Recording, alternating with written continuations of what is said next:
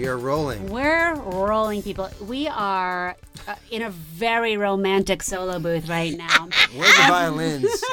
Where's the Luther Where's the Vandross? candlelight? Ooh, Yes. That's right. Barry White. Yes. My brother used to sing Barry White tunes to my dog. Wait, hold on. We have to introduce our guest. We'll talk about that later. God. So we're not two in the solo booth again. We are three magical beings in the solo booth. We have an incredible guest with us today, Candy Milo. Yes. Great. Candy, hi. Hi, Candy. How are you? Oh my gosh, we are so thrilled to have you. I'm excited to be here. All right, Candy, tell our listeners, the main one being Bruno, my dog, because he's our biggest and baddest Super fan mascot at this Bruno. point. All of our Needs a 7 cake. listeners. Can you tell us a little bit about yourself, your background, voiceover, meow meow, the whole kit and caboodle, your spiel? Go. Go. Okay, so I actually started as a singer and a stand-up, and then I was hip-pocketed by an agent at William Morris who died, and I sang at his funeral or at his wake at Carlos and Charlie's, and everybody came to hear it and came up to me afterwards and said, after listening to me sing, that I should do cartoons. So there you go. Anyway, after I managed to get married after that, but there's not been a lot of takers. So I kind of got into voiceover. Tiny Toons was my first. I played Sweetie, the little bird on Tiny Toons, and I'm most well known for Dexter from Dexter's Lab. Yes. And right now I'm doing a really great movie that's coming out, Adventures of Pinocchio, which will be out next Christmas, Great. where I play a character called Dory. She's awesome. Everything about her is special. She's awesome. And I do the voices of Granny. I do Granny and Witch Hazel for Warner Brothers, and replacing the late June Foray, who makes me look like a giant when she was alive. She was 4'11" in like 4-inch boots. She was Amazing. awesome. She was awesome. Awesome. Wow. So that's me. That's you. You've done a few things. Yeah, Great. a lot. Just a few. Just a few Yeah, things. but I think it takes you that long to find your groove, Oh my which is gosh. why when I see young people saying, I want to do this and I want to do that and I want to do this, I'm like, do it all. Yeah. Because show business will be here when you wake up tomorrow.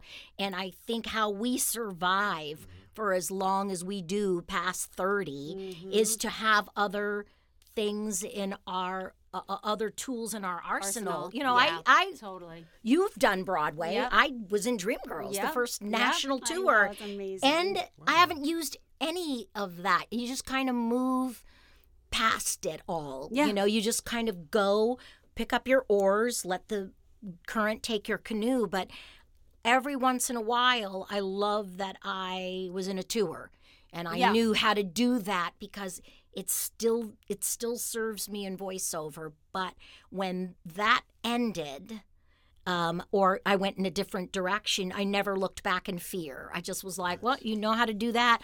Let's move on. I have Yeah. like career ADD in a good way. Which is the best. I mean, that's the best way to build a career in Right. this Yep, crazy. 100%, yes. I mean, it's the most non-linear business, and nothing makes sense. So And nothing makes sense. nothing makes sense. And that adage of, well, if you are not seeing the auditions that you want, create it. What happens to a young person when they hear that and they are just not a creator? right. I say, then learn how to do some other stuff, juggle, take a stand-up class, learn how to do some stuff so that you can survive however this kind of takes off, Yeah. and that, people are like, I am an actor. Well, then, if you are not getting jobs, create something. Well, if that's not your bag, then you starve or you quit. Which And is something, I mean, at this point, you kind of have to do something else. I mean, literally, maybe leave the business for a while until inspiration strikes you. Right. Do you know what I mean? And you figure out,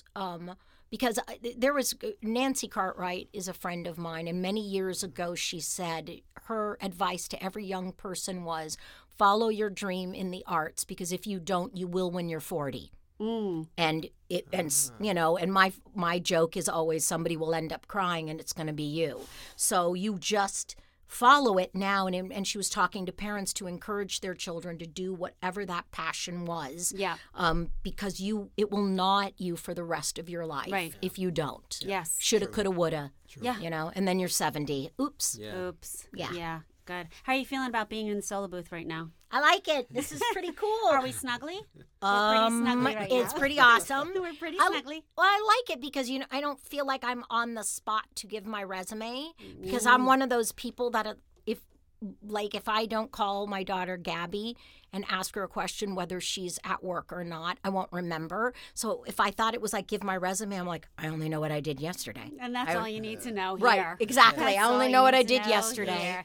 I want to talk really quickly about how Candy and I met because it's a very cool, like, roundabout way. So I teach these drop-in dance classes. It's called Broadway Style Combos for Movers, and they're literally built for people who are amazing singers, actors, storytellers, who maybe get snaggled a little bit on their dance callbacks for theater. And I have this incredible tribe of people that come to the class, super, super talented, and just maybe have a little bit of this block. And truly, for the most part, it's about 85% mental. It is 85%. It's ringing that shame bell you said. Ringing the shame bell. Because we go to that when you're not perfect. And Yeah. those of us that have perfection issues, you go right to shame. Well, because I ate that when I shouldn't have eaten that and I'm a little heavier and I'm not moving well. And it is 90%. So that's how we met. So Candy started taking my class, and then about, I don't know, it was like 2 or 3 months after you started taking my class, one day she just randomly asked me, she was like, do you do any voiceovers? Do you do any voiceover work? And I was funny, you should ask. I did so much of it when I was a kid, and I paid for school doing voiceovers and jingles as a kid, and then my parents pulled me out of the business entirely, and I didn't do anything. And Wow. I know, didn't know I think that. you knew That's another that. Yeah, that's story. another story for another time. But Wow. yeah, so I had just started thinking about it the year that we met, and it was like destiny came a calling. Yeah. And There's something in the timbre of your voice. Yeah. You can hear it, and then you get the joke. And I grew up as the daughter of a stand-up, and if he were alive, he'd be 101. So it was like that. Put down that Don Rickles kind of a thing, and it's hard to meet someone. Borscht Belty? Yeah, and it's hard to meet somebody as quick as me, Yeah. who's not a daughter of a Borscht Belt comic. And I was like, God, you're really funny and you're quick, and that is what voiceover is: loud and fast and funny, brought down a little. But everybody, even people who do games, unless they're like that, the weird flavor of the year, flavor of the month. You do have to be loud, fast, and funny, and if you can be brought down, aka directable, you'll work. But And yes, I think coming from a theater background, at this point in my life, it's so interesting because I feel like now animation voiceover, it is like the perfect amalgam of every skill set that I've ever worked at, and it's the ultimate play. it is. It's so fun. And I always say the best voiceover people are singers, and the best singers are dancers, and the best dancers are people who have worked in front of a live audience, aka theater or theme park. Right. And D. Bradley Baker, who is one of the number one voiceover people, Jeff Glenn Bennett, and I, and like 2 other people, we are 15, 16-year-old, 17-year-old theme park kids. Oh, wow. Marriott's Great America, and then I went to Disney World, and it's like you are in a park, and you are having tourists that are hot and tired and loud, and children pulling and getting up, and you have to roll with it. And I just think that is a skill set. The best people know how to give up a laugh too. Like the worst voiceover people I know are so busy not in the moment because they're waiting to jump in. It's like that double Dutch jump rope thing that they're not reacting. And then the quickest people are the actors that are listening always. laughing, covering their mouths, not wanting to laugh. And then you have the joke because if you're listening, you know where to jump in. And I just think that laughing a lot is good. And yes, the skill set as well as the life experiences. You know, we are 3 people who pull from, our pop culture is deep and wide, because of what we do. I see some young people, and there are a lot of Kardashian references because Right. that's their pop Sure. culture. And I always say, wherever you can, listen to 70s music, listen to 70s funk, Say that soul. all the time. Yeah, You know? it's a frame of reference. It's so Yes. key and so Yeah. important. Yes. And so many, Yeah, say younger folks, it's not there. They don't have that. No, They don't you seek it have out. to know like older, weirder television Yeah. references so that if you need to create a voice, if something strikes you, you're like, oh man, you remember Miss Jane on the Beverly Hillbillies? She was in love with Jethro. Chief, I can't tell you how many times I've done that voice in something. And I'm Yeah. like, they said, Yeah. what is it? Or I've done something where it's basically, it is a Nathan Lane in the Birdcage, Oh, my you know? God, yes. And you have to go outside, and that's bigger than your computer. Right. You have totally. to get off of YouTube because I love Demi Lovato's voice, but as an actor and a voice actor, I can't voice match her. I could even get in her vocal range, but I can't tell you what she sounds like. It's like a Kristen Stewart. I don't know what she sounds like. It's that vanilla. But if you go into your 60s sitcoms and your 70s sitcoms and The Neighbors, Mrs. Kravitz, Right. Ghost and Mr. Chicken, and watch all, that is like my Yes. secret DVR'd favorite. Said that. That Look at is my- I love that. That I watch more than, and right below it, above it is Get Out. So it's either Get Out, Ghost and Mr. Chicken, Get Out, Ghost and Mr. Chicken. It's my DVR lineup. Hey-o. Hey, yo. There it is. Okay, so while we're talking about TV shows and whatnot, I'm going to go to our first Instagram Yes. Hootie because we've got a little topic here. What do we lose by being able to binge watch shows? Anything? Oh, yeah. I think that you, while you gain, I think the problem with binge watching is that you can't take what you've learned and what you've seen and have any time to process it in real time. You can't go away and 2 days later go, oh, this is what Jill Soloway was talking about on Transparent. Jill This is Soloway. what we saw in that. Oh, I get. So if you watch, all you're seeing is brilliant writing, brilliant camera shots, and it goes on, but you learn that good TV teaches. And so you don't have any time to Marinate. There's no marination. learn the lessons, right? You know what? That's so true. I never really thought about it before because for me, it's almost like I get so excited when I can binge watch something because it's like feeding an addiction almost. Like it feels so good to get that fix. But you're so right. Yeah. Can I have something really embarrassing to say. I was watching Transparent the other day. I was catching up on it. I didn't put together until I was watching it, and I've watched all of it. Transparent. Transparent. It's like Old Yeller. I didn't realize it was Old Yellow for the longest time. I thought it was like a dog that yelled, like howled. No. Yellow. No, yella. Transparent. Transparent.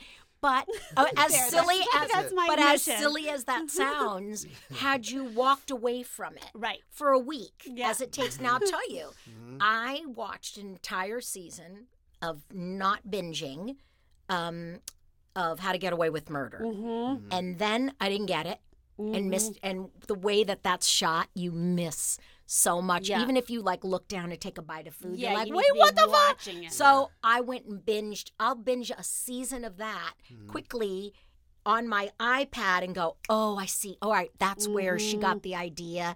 Oh my God, she speaks French. And oh, I got it. Yeah.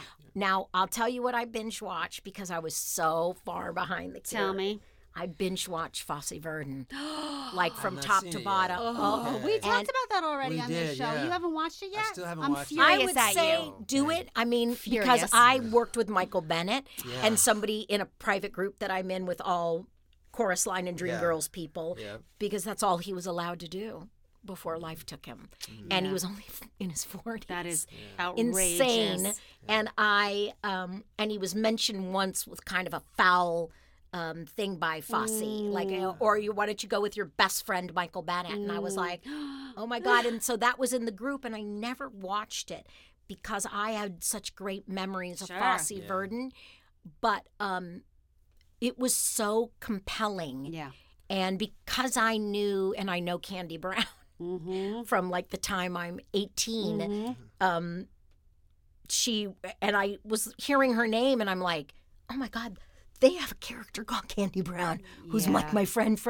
And it all came, and then I was so into it. But I tell you what, I now need to go back because I don't remember who played that part, and then Leo Butz playing Chatty Payefsky. Because what I could do if I didn't binge was then get on YouTube or on that and go, what happened? When did he die? And how old was he there? Wasn't it so fun, though, to see Patty Chayefsky and Neil Simon and like all those relationships play out? And how I loved it. and that life of them doing Chicago only to leave something for Nicole. That she knew she was killing him, and everybody was like, she was amazing. And I was like, Gwen Verdon, not so nice. She knew she was killing him, but it took everything that they had. And she was so furious with his womanizing that she worked him to death. But her big thing was she knew that he was leaving her nothing. And that's the life of a theater. That was the life of, they were not making Neil Simon movies back then. There were no royalties. He was only a Broadway scribe.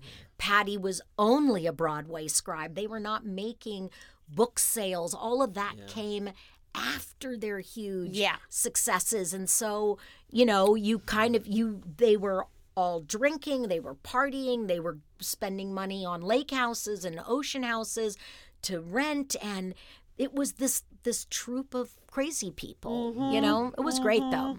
That's what. So I binge watched that. It's a good one. What have you binge watched? What's your latest? Well, I just binged watched and caught up with Transparent. Oh, that's good. I'm just so obsessed with that show. Jill Soloway to me is like incredible.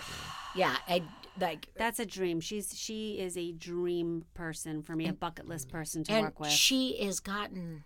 They're going to make Transparent a musical. Oh yeah, no, I know. Wow. It's incredible. It's incredible. And it is. I cannot with those wait epic to themes. see that.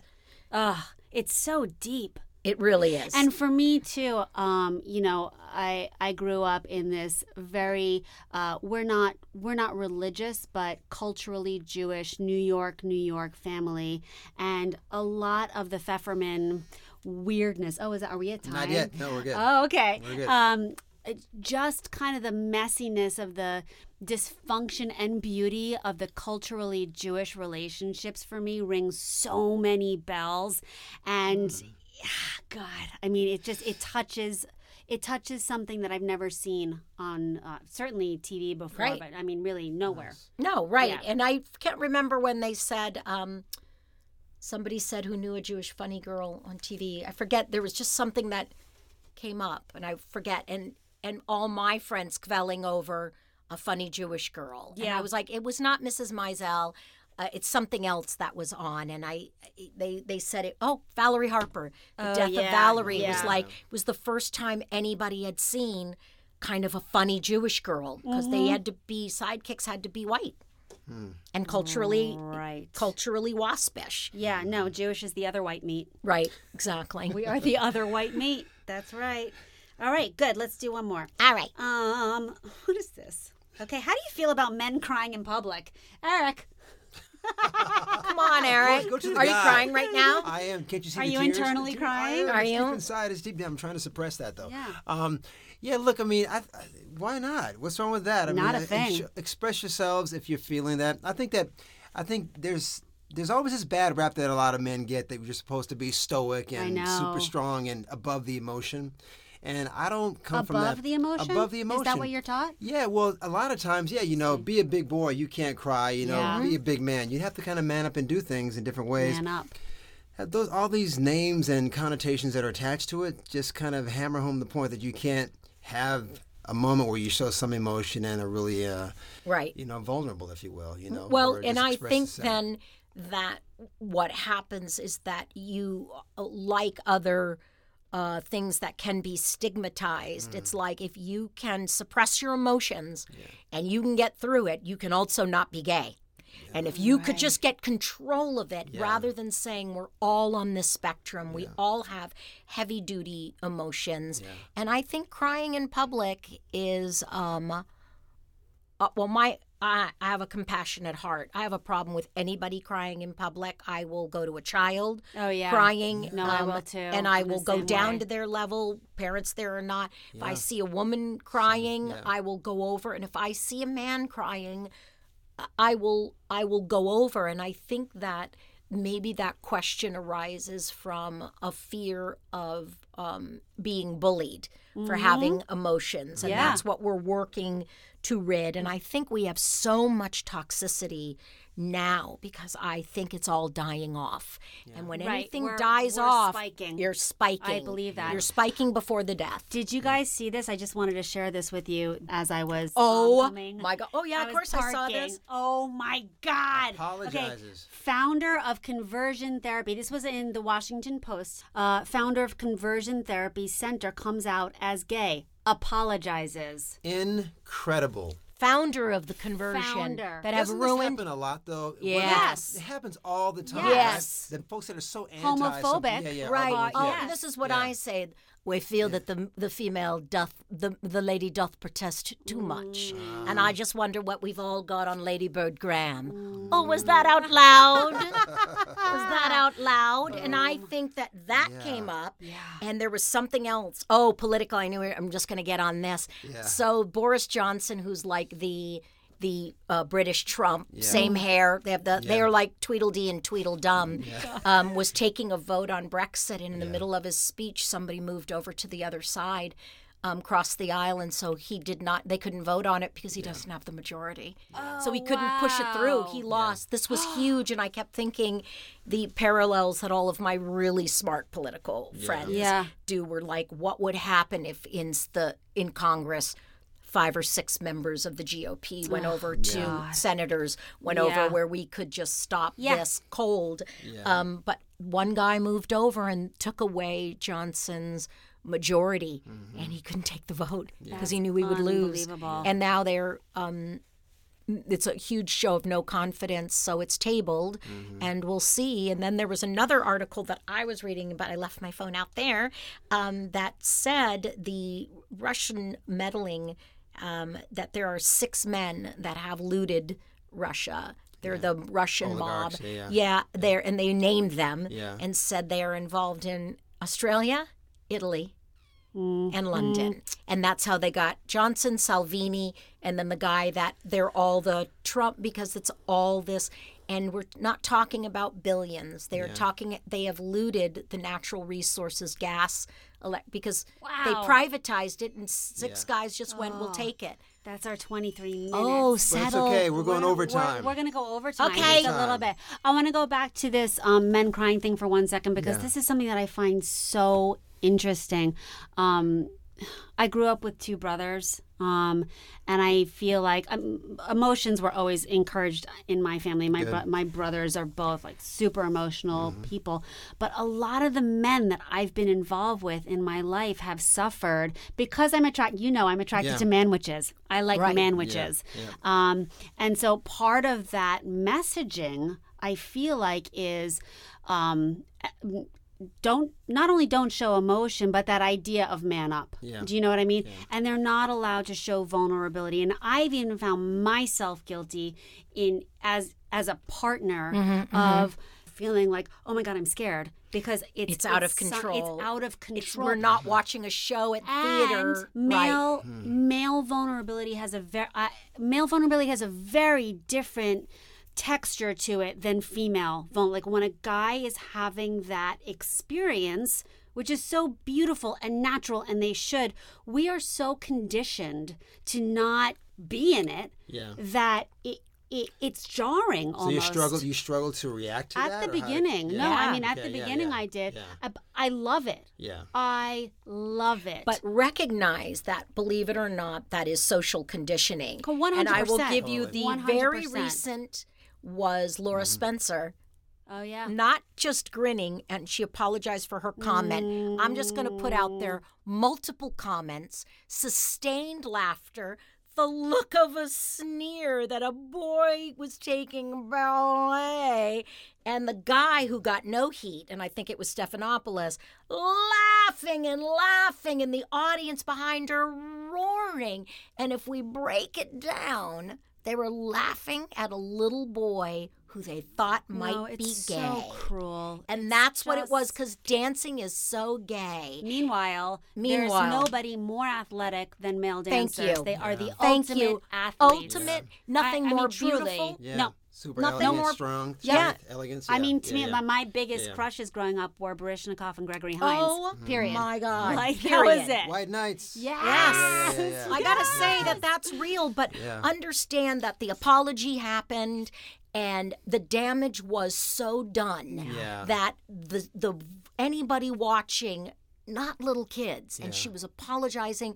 The parents watching got a heavy dose of, you better look twice at that kid. Not because, he's going to be bored or it's only sissies do it. There may be something wrong with him. That was the look. And that woman's mother. I can only hope that her son wants to dance ballet. Wouldn't that be amazing? Wouldn't that That'd be great? so He'd get a great. scholarship from Auntie Candy. That's right. That's right. Rick Murphy wants us to talk about unconditional love. This is actually a great subject. It is a good subject. Because I feel like and again, we've talked about this a tiny bit before in here, but I was not raised with unconditional love, and so unconditional love is really hard for me. It's hard for me to give it to myself, and it's hard for me to dole it out without becoming critical, because my inner critic is so big. So that's been my biggest life lesson, period. Yeah. I think I think you have to learn. Yeah. And I think it goes back to binging. I think you have to learn, Bring it around, take lady. it in, figure it out, and then come back to it, because I think it's a gradual process. The only thing that I think that is unconditional for me in my life was not even my daughter's dad, and who I was mad for when I was mad for him. And when it was over, it was over. But when I was mad for him, I was mad for my daughter. Yeah. Your kid, there is something about that. It is DNA altering. It is, there is something that happens. And I think my definition of it is, may not like what you did, may not like that happened, but I absolutely love you unconditionally. That's like beautiful. there's nothing, I may not like you right now, but I will never tell you I hate you or I don't love you. And I was not a product of that. I'm a product of, I cannot stand you right now. Get out. And did you fail? Oh my God, you're so stupid. And so my perfectionism is at Off an the all-time charts. high. And I have learned so much from that. And That's amazing. I think that if I was really honest, it was unconditional love for my daughter that made me realize I didn't have it in my marriage. Because that was like, that's what this should look like. And we should be becoming a unit rather than you're going to do it one way and I'm going to take her and I'm going to do it my way. And I was like, okay, this is not for me. Yeah. Yeah, you have kids, right? I do. I have a daughter. Okay. Look, I have never, and obviously unconditional love for my youngster for sure, right? Right. I love my daughter like crazy. She's grown now and she does her own thing, but she's fantastic. She's so talented, so skilled, so bright, so smart, so beautiful, and But she just a had giving heart. and she had unconditional love for you. Yeah. She Our did. relationship is solid, so it's Yeah. good, right? There's no doubt that her dad has certainly made her unhappy at times with Well, some of my yeah. choices and decisions, but it doesn't waver in terms of how that love No. and that connection is, right? It's interesting because there's a lot of people that I've known over the years, friends of mine that have grown up in situations that similar to what you just mentioned about how your parents put certain things on you and really said really not so nice things to you. I don't want to sound like the hokey guy here, but I never had that experience Oh, God, from that's my great. parents at all. Good for It you. was No, really super that is supportive such and- a gift. But it's amazing that so many people have, and I feel bad that folks had to kind of endure that because that's not my experience at all. No, but that's what's creating this inability for us to love Yeah. and to be to be tolerant. Yeah. Is that you're seeing Totally. this old-fashioned, and this is what this is good old-fashioned love, and we go to church and we do this, and we're told this and we're told that, and I'm like, I gotta tell you, I was a big proponent when I had my daughter of the damage stops now. Yes. Yeah. From now on, I never have hit her. I spanked her bottom once, and my kid, this is what she looked at. She was 3, and she went, "Mommy's never supposed to hit the babies. No!" Oh. And then she wept, and she had eyes this big and eyelashes.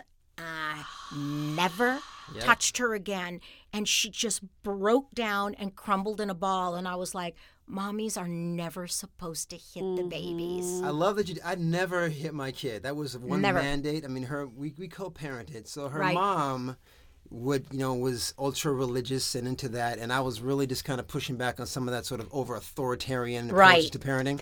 But she kind of stemmed that tide as well. But I never put my hands on my kid. You can't. You just can't. You don't want. But people advocate for this. They think this is like the way to discipline, which I find really that's fascinating. old school. I mean, and that is it. That is spare the rod, spoil the child. That is that religious that we are caught up in now. That I Squash say, it.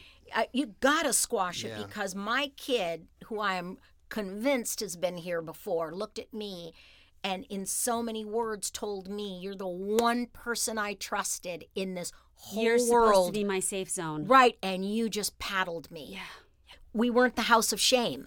Yeah. We weren't like this, and we weren't the house. Which is such a big deal because that is part of my damage is that I grew up in the house of shame. Yeah. As did I. And that's why I am the teacher that I am now. I mean, that it really informs so much of what I do. And it is why I am the performer that I am. How I go about my gigs, how I talk to my kid when we're talking about work. Mm-hmm. And you're going to do it this way. And you do the best that you can. And then you move on. And I love you. And then treating kids with love and respect. And and I do think that empathy and compassion is what we need in our world. And the arts is where we bring it. Yep. Thank you for that. You're welcome. Mm-hmm. Thank you for coming in. I know. We're late. I'm sorry we're late. No, we are not late. We are right on time. Yay, we are right on time. Hashtag right on time. Hashtag right on Three in time. the solo booth. Candy Milo was our incredible guest. Amazing. Thank you, Eric Thank you so and much. Wendy. Thank you. Yes, thank you. And I'm glad we talked about real stuff. We did. Heck yes. All right, gang. All right, Bruno, the dog. Thank Hi, you for Bruno. listening. See ya. Bruno, I love you. So we're back, Wendy. 3-minute fact check. Da, da, da, da, da. Are they going to pay us now for that? I'm loving it. There it is.